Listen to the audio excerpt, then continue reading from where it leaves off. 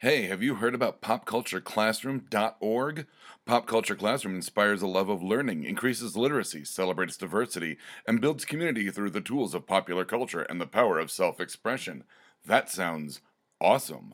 Pop Culture Classroom envisions individuals transformed by the educational power of pop culture who create diverse, inclusive, and engaged communities, and they bring us Denver Pop Culture Comic Con.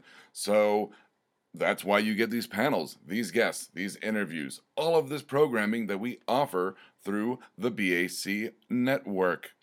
Other things that Pop Culture Classroom gives a shit about: quality service to kids and communities, respect, inclusiveness, and diversity, equality of opportunity, alternative approaches to education, recognizing each person's intrinsic dignity and importance, that's always good, and open communication, responsibility, and honesty. Does it sound like I'm reading that off their website? It's because I am. I want to get it right because they deserve to get it right, and they deserve to have you go to their webpage, popcultureclassroom.org, and donate so that they can keep on trucking with their awesome mission to change the world through pop culture and literacy and education and etc.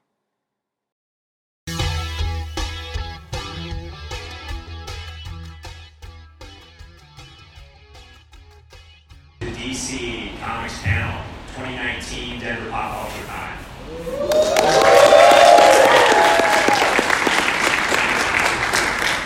Before I took this panel, I heard a rumor that the DC fans are not only the loudest and rowdiest in the building, but they also have the best questions. So guys, do not disappoint me today, okay?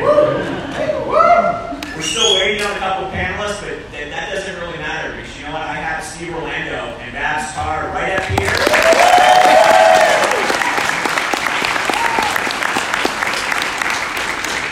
If you guys keep that up, I will love you forever, I promise you. Thank you very much. But I want to start with Steve's instruction. What are you guys working on now in DC? And what can our fans expect from you? Or in life.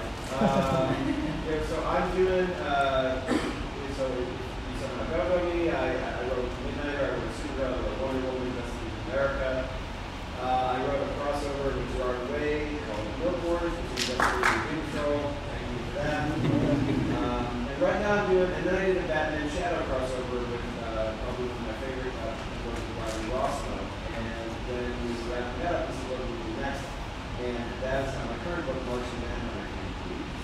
And where I'm issued by right now is, I'm pretty happy to say, I think the best thing I've ever done. It's the most innovative work I've ever done. For you guys, if you can keep this dive into Mars and into like alien culture, the DC that we're published. So we're going to be where we give you a say every month, and that's what we'll see next. We're going to find out if September solicit, but I'm probably going back to Gotham this September, as you guys won't be expecting. So, and also, I should just say, Batman Secret Files is something I worked on. It's out next month. Unreal to me, I did a story with Eduardo Riso, who is a Batman legend, and it's essentially Saw with Batman. So be prepared. I can't even believe I got to work with him. Very, very proud of that story. Well, you'll have to see. And yes, that's out very soon. What's that? I'm not a writer, so mine's not going to be as barely as long as that. But I work on Batgirl for DC Comics. And for 3 years, and then I did some covers. I don't have anything new coming out with them, but I do have a image comic out called Motor Crush on 1 and 2, and then we're working on 1 and 3 right now. And I'm announcing like a new comic video game. That's going to be announced soon, but I can't say yet. So that's always really fun.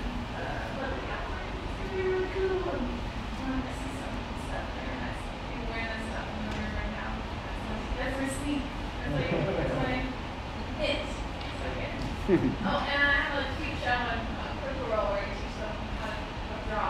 So if you are want to learn how to draw your DB character or characters or face in general, it's called Book Draw. So check it out, and I think we'll have season 2. From the back, great to promote anything we're doing.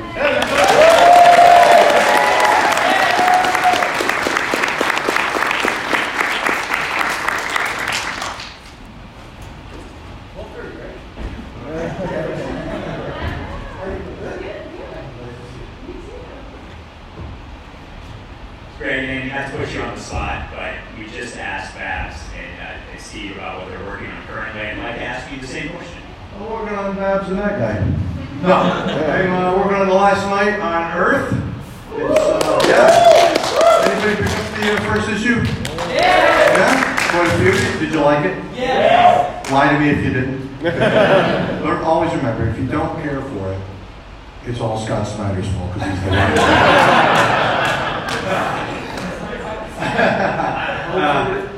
Yeah, I was just going to say, it's our last Batman story, and it's, you know, we began in Port of Owls. So make sure to pick it up. This is the bookend. This is the period at the end of our sentence. And you're in for a wild ride. That first issue is just a warm up.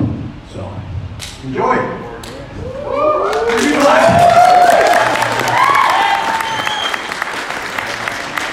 I'm just finishing up. I hope you guys have seen it.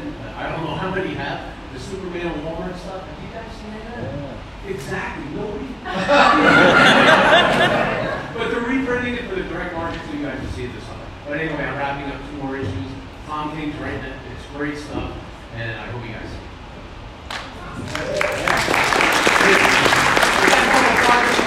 Lined up and Batman stuff. Batman stuff, huh? But nothing's totally set. Listen, I'm just going to ask you politely to like Mike better than Andy. Okay? On the first issue also. Oh, thank you. I break something. Steve, I know you're working on Martian Manhunter now, firmly entrenched as the JLA's conference call, if you will, the best utility player in comics. How do you establish that character away from how he's entrenched as being a team player on the JLA? I mean, much like I did, you have to show people why he is interesting and unique on himself. You know, with Martian Manhunter, it's sort of Martian Manhunter year 1. It's also year 100,000 years ago on Mars. But we're getting to the place where he's everything you see. We're getting into the place where he is that person who's overcome the tragedy of being there on Mars, and he's found a way to live openly and be who he is. Because to me, the core of that character is he looks like anyone. But he chooses to be as 8 foot tall, and say that I'm a part of this world, but I'm not of this world. Very true. You know, and we're getting to that place. We've seen he's hiding, he's been taking an easy road, living in Denver County Jones. Someone we see as a better than he was on Mars, not a better person. And it's now in this series time frame to sort of reckon with those things finally. Save the town of Milton, which, you know, is in Colorado, so it's especially important for this con. But ours is a little different. We took one of the beats away from Middleton because ours is a little stranger. And we have to get him to that place. We have to get him to that place where he feels comfortable in the greater community so that he can be that for the rest. He has the strength, but what we're really giving him is the fortitude and the pride that you see in his present day version.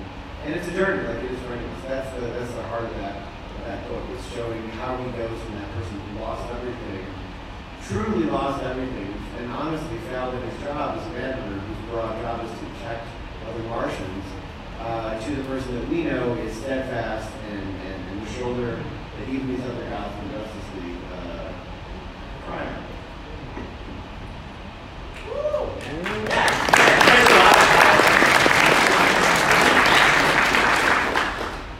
Baz, there's no mistaking your work on Batgirl. I would call it an iconic stamp on the character. How much freedom did you have? Or her in unique design? fashion sense. Yeah. She's always styling and profiling.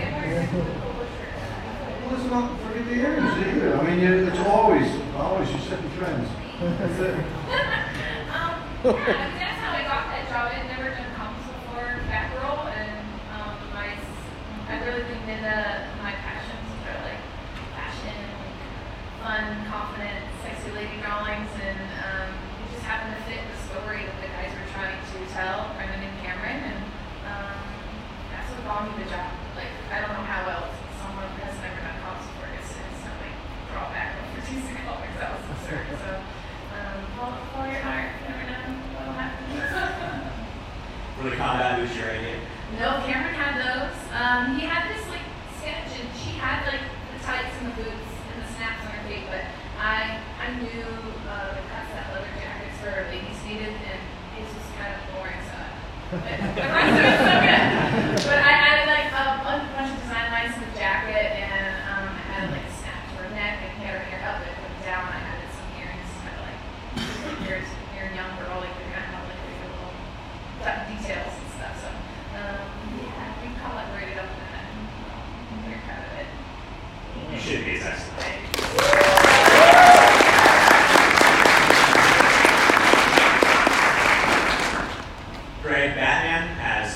most iconic stable of villains in comic history. You got to help create the Court of Owls, which stands among the Joker, the Riddler, and all of those villains that we love. How much input did you have on that? And walk me through a little bit of that creative process of the Court. Well, I mean, everything starts with Scott's writing, obviously, and I just want to say, it's not just because we're really close friends or anything. I think it's one of the most genius things that's been contributed to Batman in a long time, because Batman is so grounded and thinks, he understands Gotham and nobody knows it better than he does. And for Scott to inject this thing where the court has been under his nose and it's been in for 400 years, something like that, I recall, to unseat him in that way, to me, was just brilliant, So, I mean, I got to just give most of that credit to Scott. I mean, that's just a genius idea in my view. And so then he had, his ideas. Everything starts with a seed, So he's talking about a plain, simple mask, and, we just see the eyes, something creepy. And so then, my job is then to review different owl pictures, and get inspired. I would say he had a pretty clear vision for the actual bland white masks, but the town, that was pretty much, a lot of that. It was just my creation. And, I don't know how we do stuff. I just try to get the vibe. So when I'm thinking Talon and owls, I'm thinking birds and claws and all that stuff. And so, the scenes I put, if you look at the scene lines on like the original Talon and stuff, you'll see, the feeling of feathers. They're not actual feathers, but you can see the vibe and the flow. And I just try to add those little elements in to bring that flavor in. I don't have a formula. I don't have any magic powder or anything like that. I get the ideas. I hear what he's trying to do, and I just do a few sketches and show them to him. He says he loves them, or he hates them. If he says he hates them, I'll go look at it again, and he says I love them, which is happening. And so yeah, I have a lot of visual input, and sometimes not just with the owls, anything that we co-create that is new. He'll start with his scenes like the Batman last. Maybe we don't see his eyes. He'll say something like that to me, a really big smile, really dark and metal. And so, with that, what does that conjure in my head? And so I just sit down and start sketching and see what comes out. It's as magical for me as it is when you're a little kid and you have no idea. You just get your crayons and you start doing like this, and it opens. I mean, so usually my first idea is the one that comes out. And so Scott gives me those little seeds, and I just water them, and it pops up. Pops up,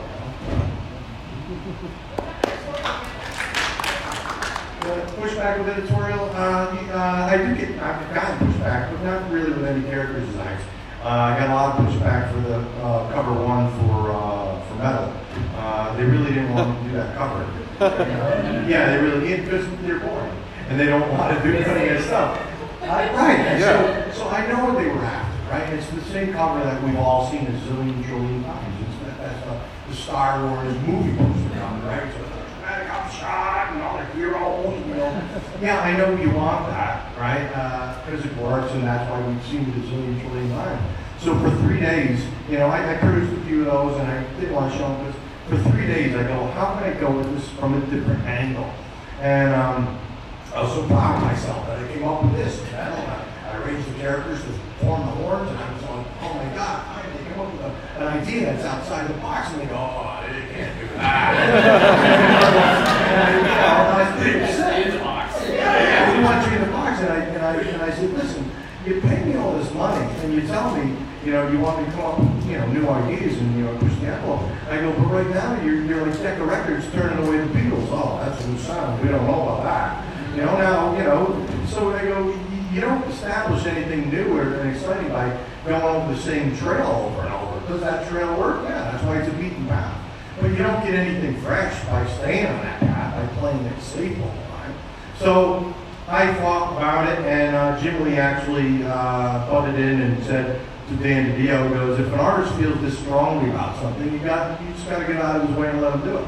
And so then the thing began to drag. Yeah, well, Jim was in the right. Yes, he is.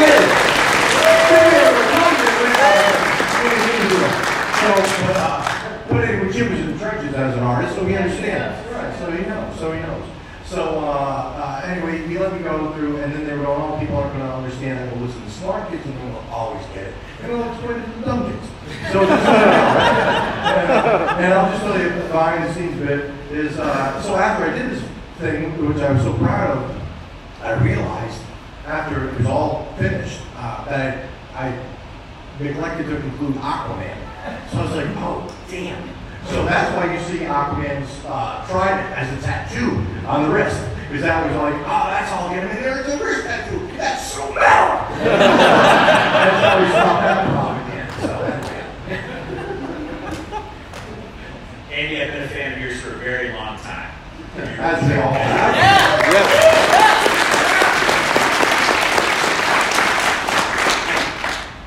I can normally pick up when a piece is yours, but on Dark Knight 3 Master Race, when I looked at the art, I knew you had drawn it, but I saw a lot of influence from Frank Miller's art too on yours. Talk to me about how you put your own stamp on something that is iconic as the Dark Knight. You know, all of us grew up with Dark Knight, getting into the business, and all really influenced us very much. So when I first started on that, and I'm staring at my drawing board, and I know you've gone through this many times, you stare at that blank page, and you have no idea what to do or how to approach. Oh, yeah, so you just sit there and you go, I'm just going to go do it. And that's what you see is the way it came out, basically. A lot of it, when I was first starting out, I would do the layouts first. I wanted Frank to go over the layouts. I wanted to make sure that we were on all the same page. And when Frank went over the layouts, he would tell me a couple key things that really just rang home. I went back and I actually redrew a lot of the pages after I talked to him. He told me one thing. He goes, you got to really keep in mind that you're making a space. He was used to making a space that was really successful in his original Dark Knight stuff, and he used it a lot in Sin City. And he showed me where, in a couple of places, where I could incorporate that. And I was like, I pulled back on it, and I was like, oh, let's start this little picture. I was like, wow, that really works out well. And that took the whole tone, took me through the whole series. It really helped out a lot. But as far as like doing it on purpose, like aping Frank, no, I wasn't doing that. This is just the way it came out. And a lot of it too is Klaus thinking. A lot of that final look came through was with Klaus. I imagine part of it's also the story, Frank, the script, right? The script and the pacing. Look, Brian wrote the scripts on it. But his pacing, they did, but it was from Frank's plot. And they both got together and plotted everything out. And then Brian went back and he wrote the scripts. Gotcha. But Right. It was very much a collaboration between those guys. Because Brian was flying into New York to meet Frank all the time. And it was just very much a collaboration. But Brian's scripts were pretty clear. I would interject a lot of my stuff in it. Like there was one scene in the first issue where Carrie, and you didn't know it was Carrie yet, but she's getting beaten up by cops. And Brian just wrote, hey, I just want to have it flash between Carrie getting beaten up, flash between cops. I'm going to leave it up to you what to do. So that I kind of dug into Frank's Sin City stuff, to see pacing, and that helped me out through that part of it. But to get back to your original question, that what happened just came out. It wasn't by choice. It was just how I saw it. I want to go to you guys. You guys have at least one question, right? Put your hand up. I'll point to you. Let's ask you guys some questions. This is your chance. Right there. Greg, Metal was some of the most insane stuff I've ever read. Was it at any point when Scott pitched you some of the ideas, did you ever think how am I going to pull this off? Well, I never think how I'm going to pull it off. I mean, it's just what I've been doing for a lot of my life.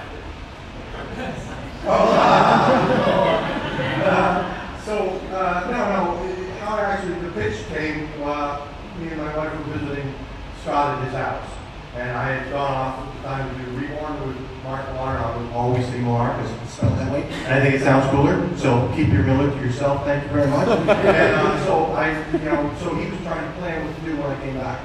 And he goes, I want to welcome you back because you're sort of like the man dude. And so I go, I got this great idea. And he's like, Batman with battle axes is cool, right? It's cool. And Joker dragons, right? And so that's my Scott Snyder song.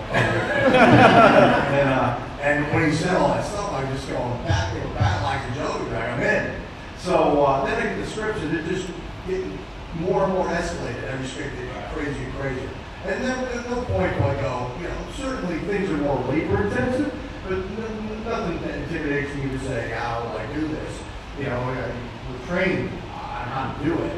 It's just, it's the time and labor that goes into different ideas. But no, I was just excited. I knew it was great, and every script made me more excited to continue.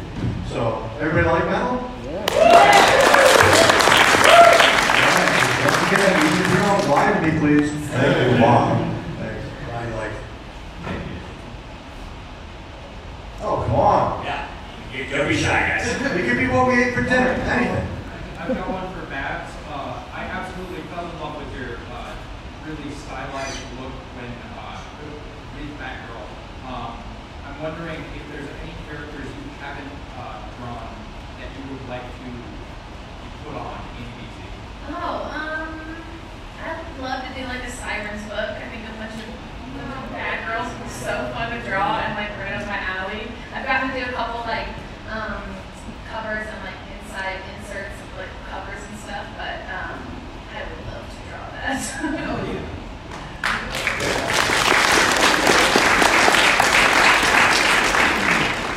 This was for Greg.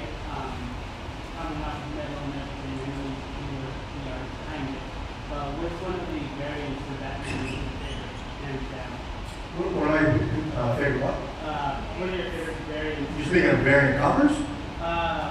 More so like the brown Batman or Batman Last. Oh, which of the evil Batman was my favorite? Well, based on popularity, I'd say the Batman who laughs, right? Because I get, oh, thanks. I think my second favorite maybe is Red Death. Oh, thanks. Come on. Going back to design. So why I like that one is because, so basically he's the Flash, right? So the problem solving that goes into it. So obviously Flash has lightning bolt because we all know lightning is fast, lightning, blah blah blah. So you don't want to run over that exact same road as I was saying earlier.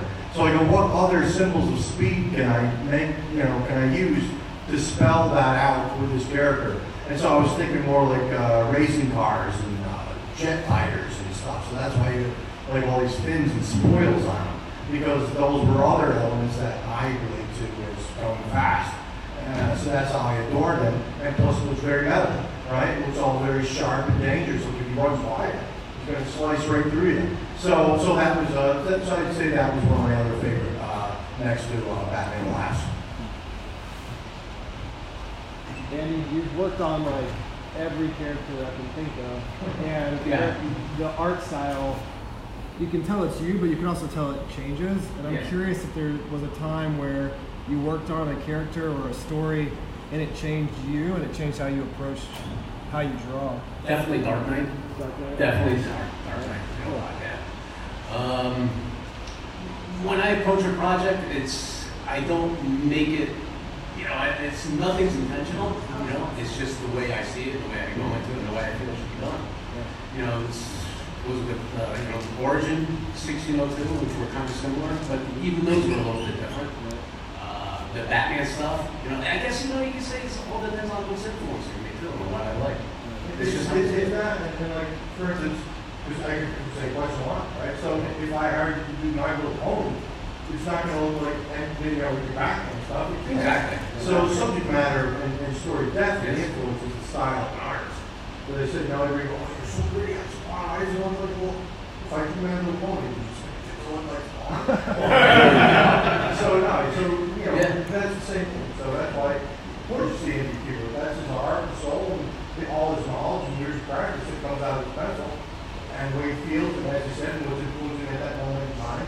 But of course, he's a professional, so he lets the story and the characters kind of guide him down that path.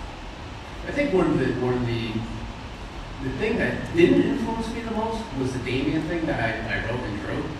That one, I just wanted to go in a different direction with it, and I used a lot of ink washes and stuff. But it was a lot a lot of arts and things that I wanted to do with it just for my own sake, you So know. would you call that experimentation, like you're saying? Very much so. And it took me a long time, and I'm never going to do it again. Way too very long. But that was pretty much the way, I don't know, channeling without a lot of outside influence was that project. You know? But it's tough to say. Like Greg said, you wouldn't be handled. Like, I want to do a Sergeant Lockwood project really bad. We all want you that know? too. Come on, it's fun, come on. It has to happen. And something like that, maybe, thank you. Something like that is going to be in the pipe down the road. But what I want to do is not do the same. I don't want to do what my dad did. I can't do what my dad did. You know, I have to go into a different direction. But I already kind of got it up here with the direction I want to go. So it really depends on the project and what breaks it, the subject matter, and all that stuff. Questions? Steve, I really liked the work you did with the Midnighter series and the Midnighter and Apollo fantasy series. Are those characters you're wanting to revisit later? I mean, I gladly revisit them. They have a showcase right now in the Wildstorm, so I think that's definitely where the attention, where they'd like to be at the moment. But, you know, I love having them interact with the DC Universe. If there was the opportunity, I would gladly go back. But there's a lot of other places I'd love to go to the DC Universe as well. You know, I've been trying to get about Midnight and Apollo. I've been trying to really find a way to work Cannon and Saber into books for a long time because they are the other really kind of long-lived gay couple at DC Comics, and they're even more ridiculous. It's kind of like Tango and Cash if subtext was super text, remember just plain text. So yeah, I would definitely go back, but I also have a lot of other sort of golden geese that I'd like to hunt down as well while I'm working with these folks. Greg, I actually want to ask you about Spawn. What actually brought you back to Spawn for All right, good everybody here. I'm going back to Todd for Spawn 300.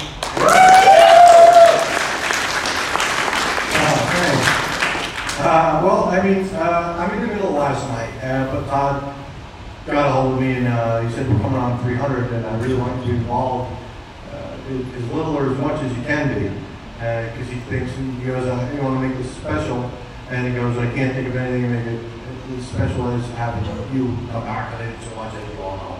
And so, I'm in the midst of this stuff, but, and I'm a very honest guy, so I'm going to tell you honestly, he offered me a whole lot of money. And so I went to, you know, Dave DiDio, who's the, you know, see, I'm losing my microphone, I have no money.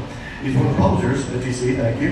And I said, Dan, listen, I know you got to try and move things around schedule-wise a little bit last night, because I got to do Spawn 300, and it's very cool because they did so much things.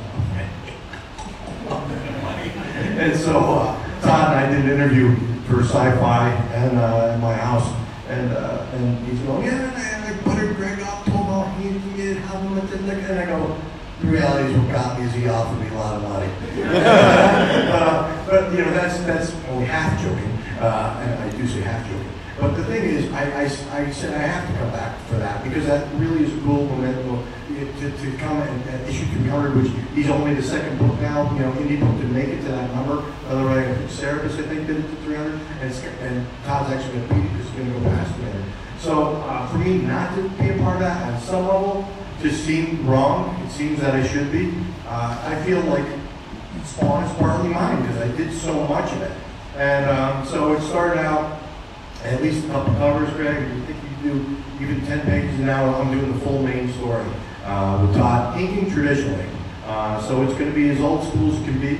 And I'll tell you, Todd, I've given him like the first 6 pages to start working on, and he's been texting me panels that he's been inking, and it's like, then, you know, hour go by, I'll get more text, and I go, seems like somebody really missed me. He goes, I wish I grabbed me. So anyway, 300, I hope you pick it up. It's going to be cool.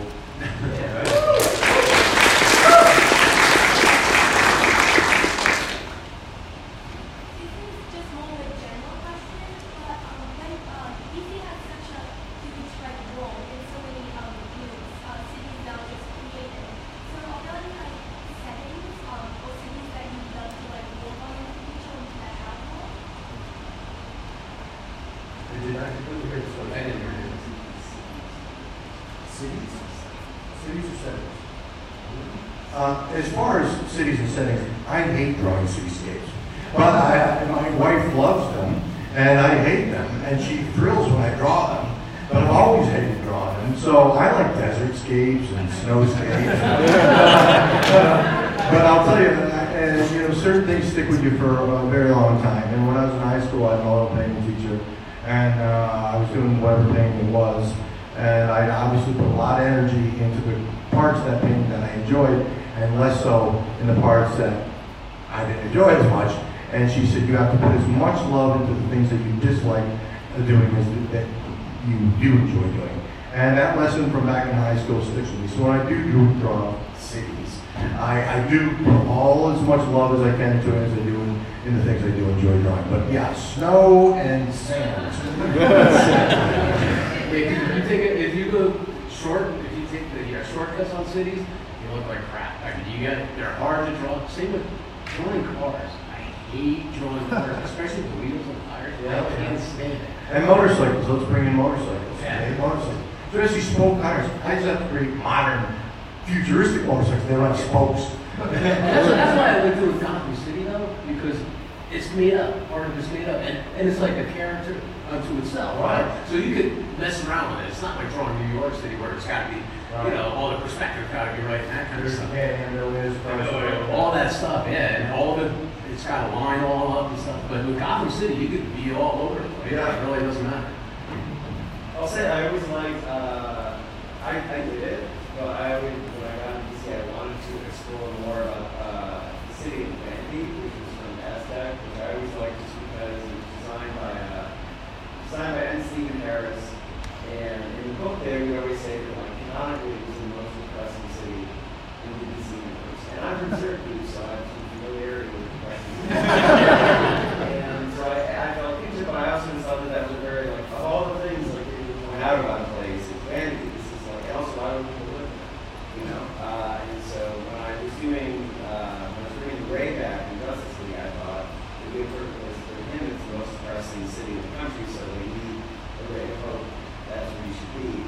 And that's why we moved him there. But that was always my big thing I wanted to do. I mean, I wanted to get into Aztec. Everybody else talked about in Justice League. And Vandy, I just thought it was super cool, unexplored area of DC. There's no way to do it back there. I just have to say Steve came this close from working with. All he had to say was snow and sand. And we were in working together. See, he's that close.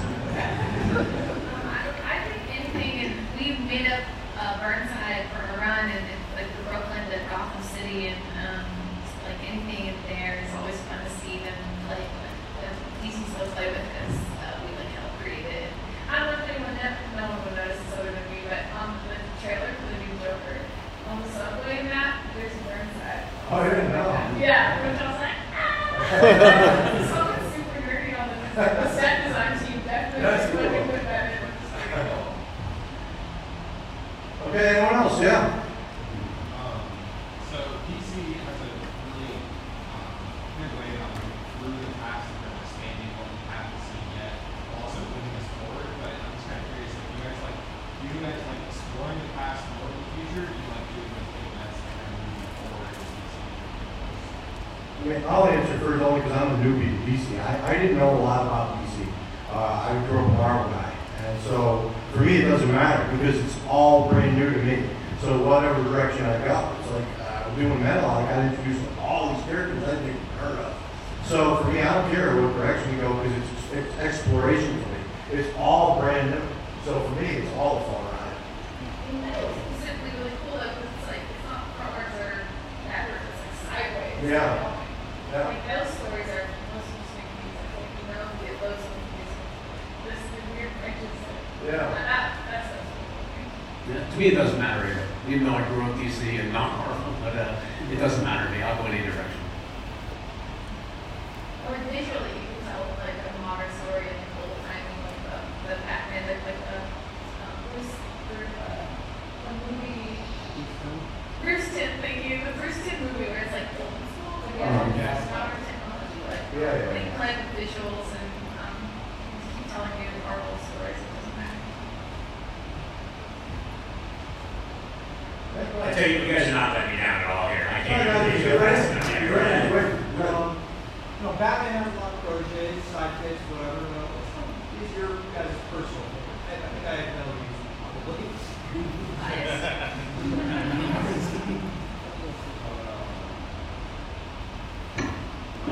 My personal favorite protege,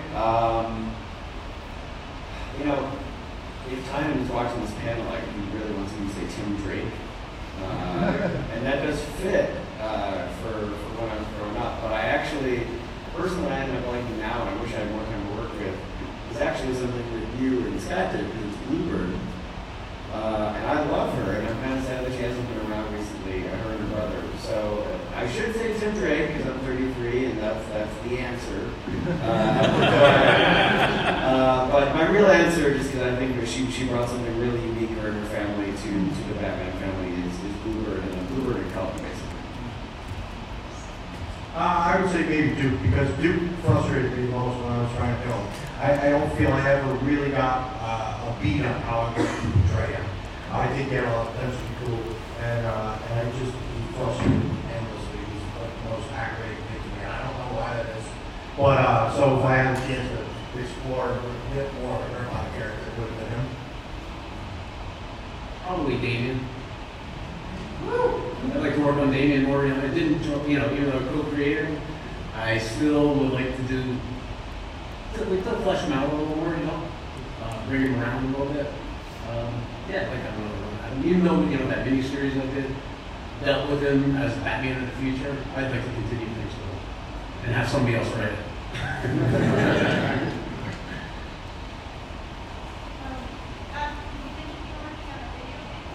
Yeah, I can't say what it is yet. It's not big, it's gonna be comic, but it's not big yet. Okay, I was just gonna ask if there is a process that you had to go through, like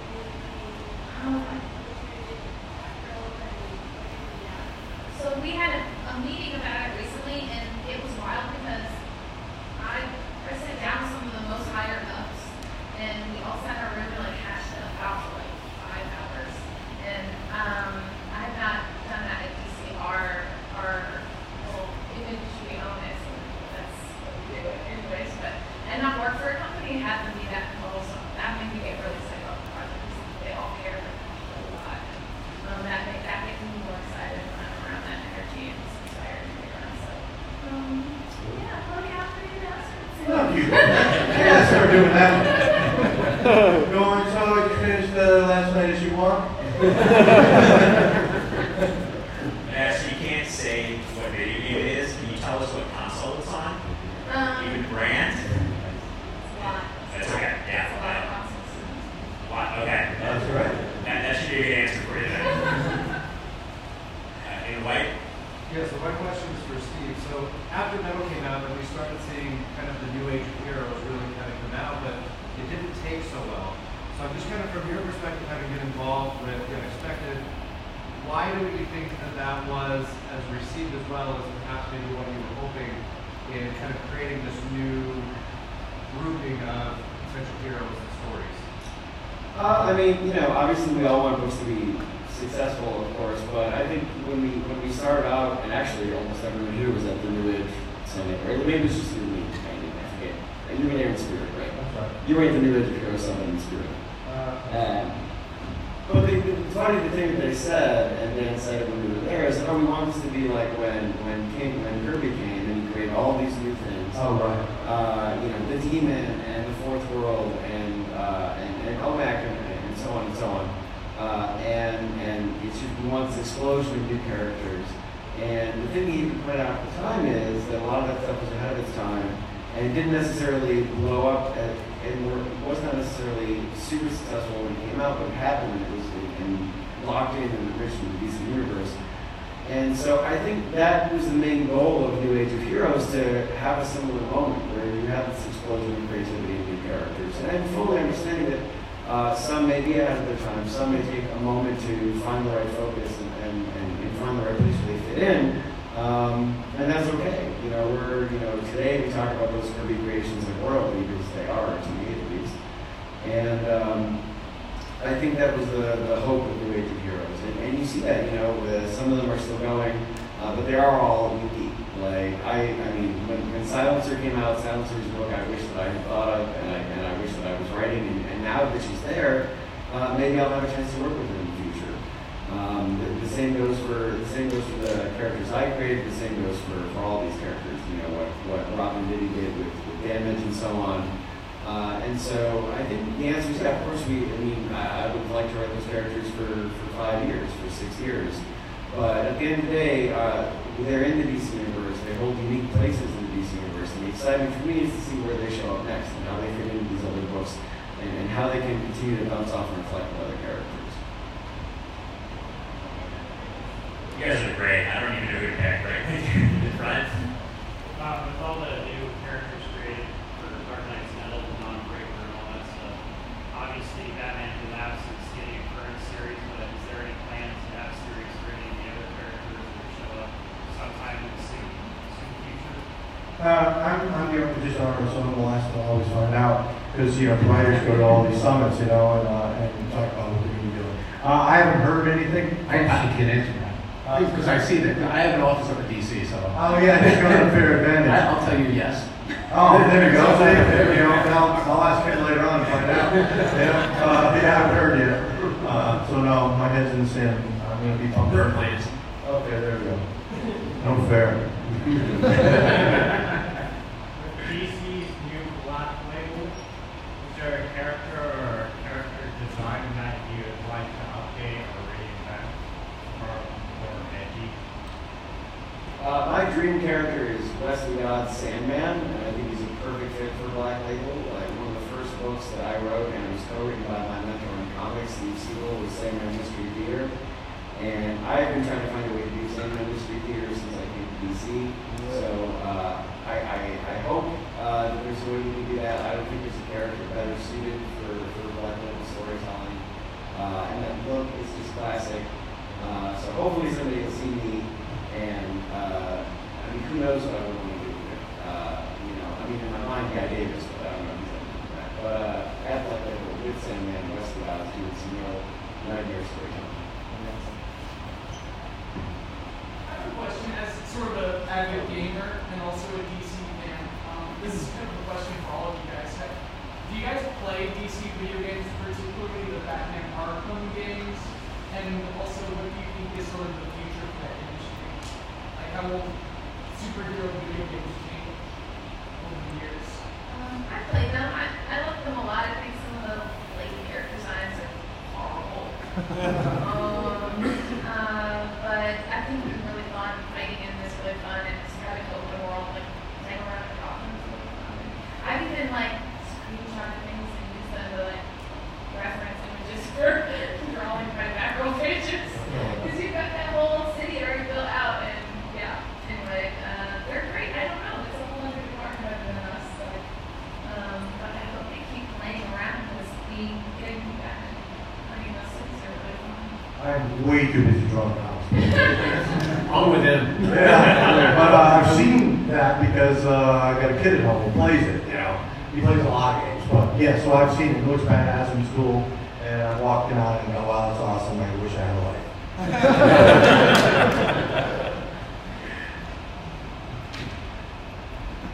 So going back to the cityscape thing, was 0 year more or less control Was what more or less? 0 year?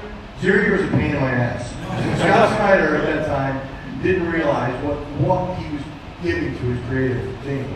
I should school him. So he was murdering us.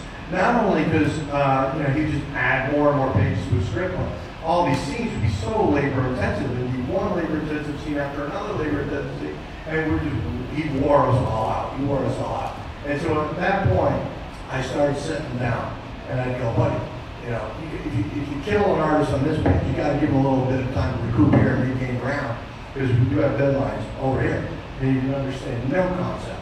So I used to draw pages, and I would turn them in with notes. This is why this took me forever, and this is why I could do it a day and keep the deadline. Right? So I started educating him so he could see what it looks like.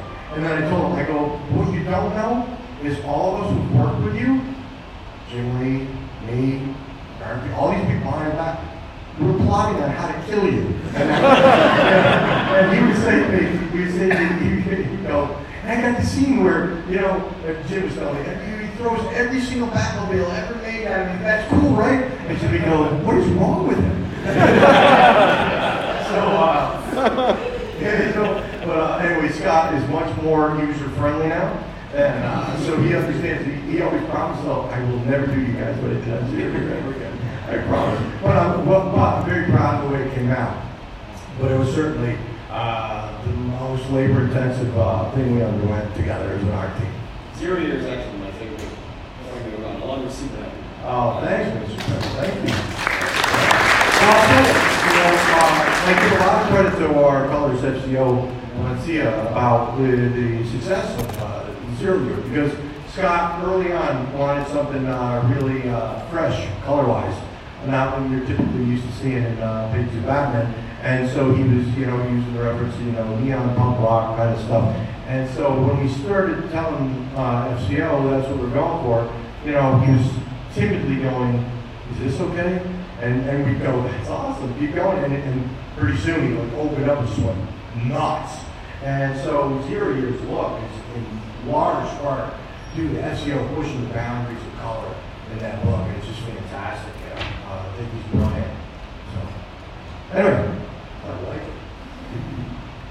You got time for one more, guys, so make it a good one. So, one thing about Dark Knight Metal that I really like is you kind of run into Swamp Thing a little bit, and we got to see kind of the supernatural side as well as like the normal superhero universe. Are there any like supernatural characters like Constantine, Justice League, Darkseid, you'd like to see more of, like more involved in the MCU? Or is there any character that like you wanted to work on that you haven't been able to yet? You named Swamp Thing. Well, I'll tell you the story. I got to draw that brief moment with Swamp Thing, and I just fell in love with it because it was like monsters, right? Yeah. And so I get the deal, and I go, Dan, I want to do a Swamp Thing book. He's like, okay, you want to do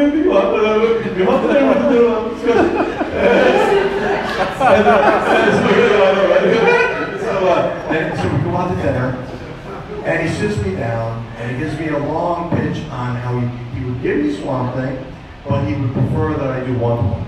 And so after we get done, I go, okay, yeah, all right, I can see doing Wonder Woman.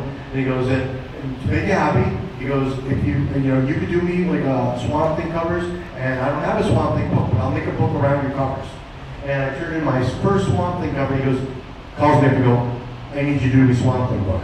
So it was that quick. So I would love to do a Swamp Thing book. Scott already has a Swamp Thing story in mind that we can do that. The thing is, I mean, we're at a place right now, Scott, and we're really trying to figure out what direction to go. Because the thing is, I want to do that, and I would love to do Wonder Woman again. 2 minutes, we're getting the hook in 2 minutes. So I'll just say quickly, Scott and I have a lot of creator-owned ideas that we want to do. And so we're trying to figure out where we slot this in. Because we're doing last night, Scott and I also have one super mega event planned for DC. We have all these creator-owned ideas, and Scott even has ideas for Marvel. He has one with a Captain America, Wolverine, Ghost Rider team up, and another Hulk story, which is called Hulk Smash Everything. And so, yeah, sounds cool, right? And so we're just going, where do we go next? What do we do next? He's 15 years younger than me, so he's going to run me right into the ground and keep going. So I'm going, how can we do this, as many of these things as we want, and in what order we do them in? So I would love to do Swamp Thing. I would love it.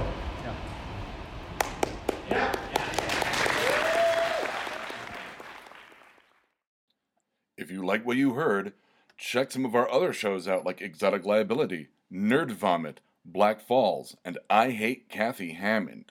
We can be found by searching for The BACN on iTunes, Stitcher, and Google Play Music, or at www.bacnpodcast.com.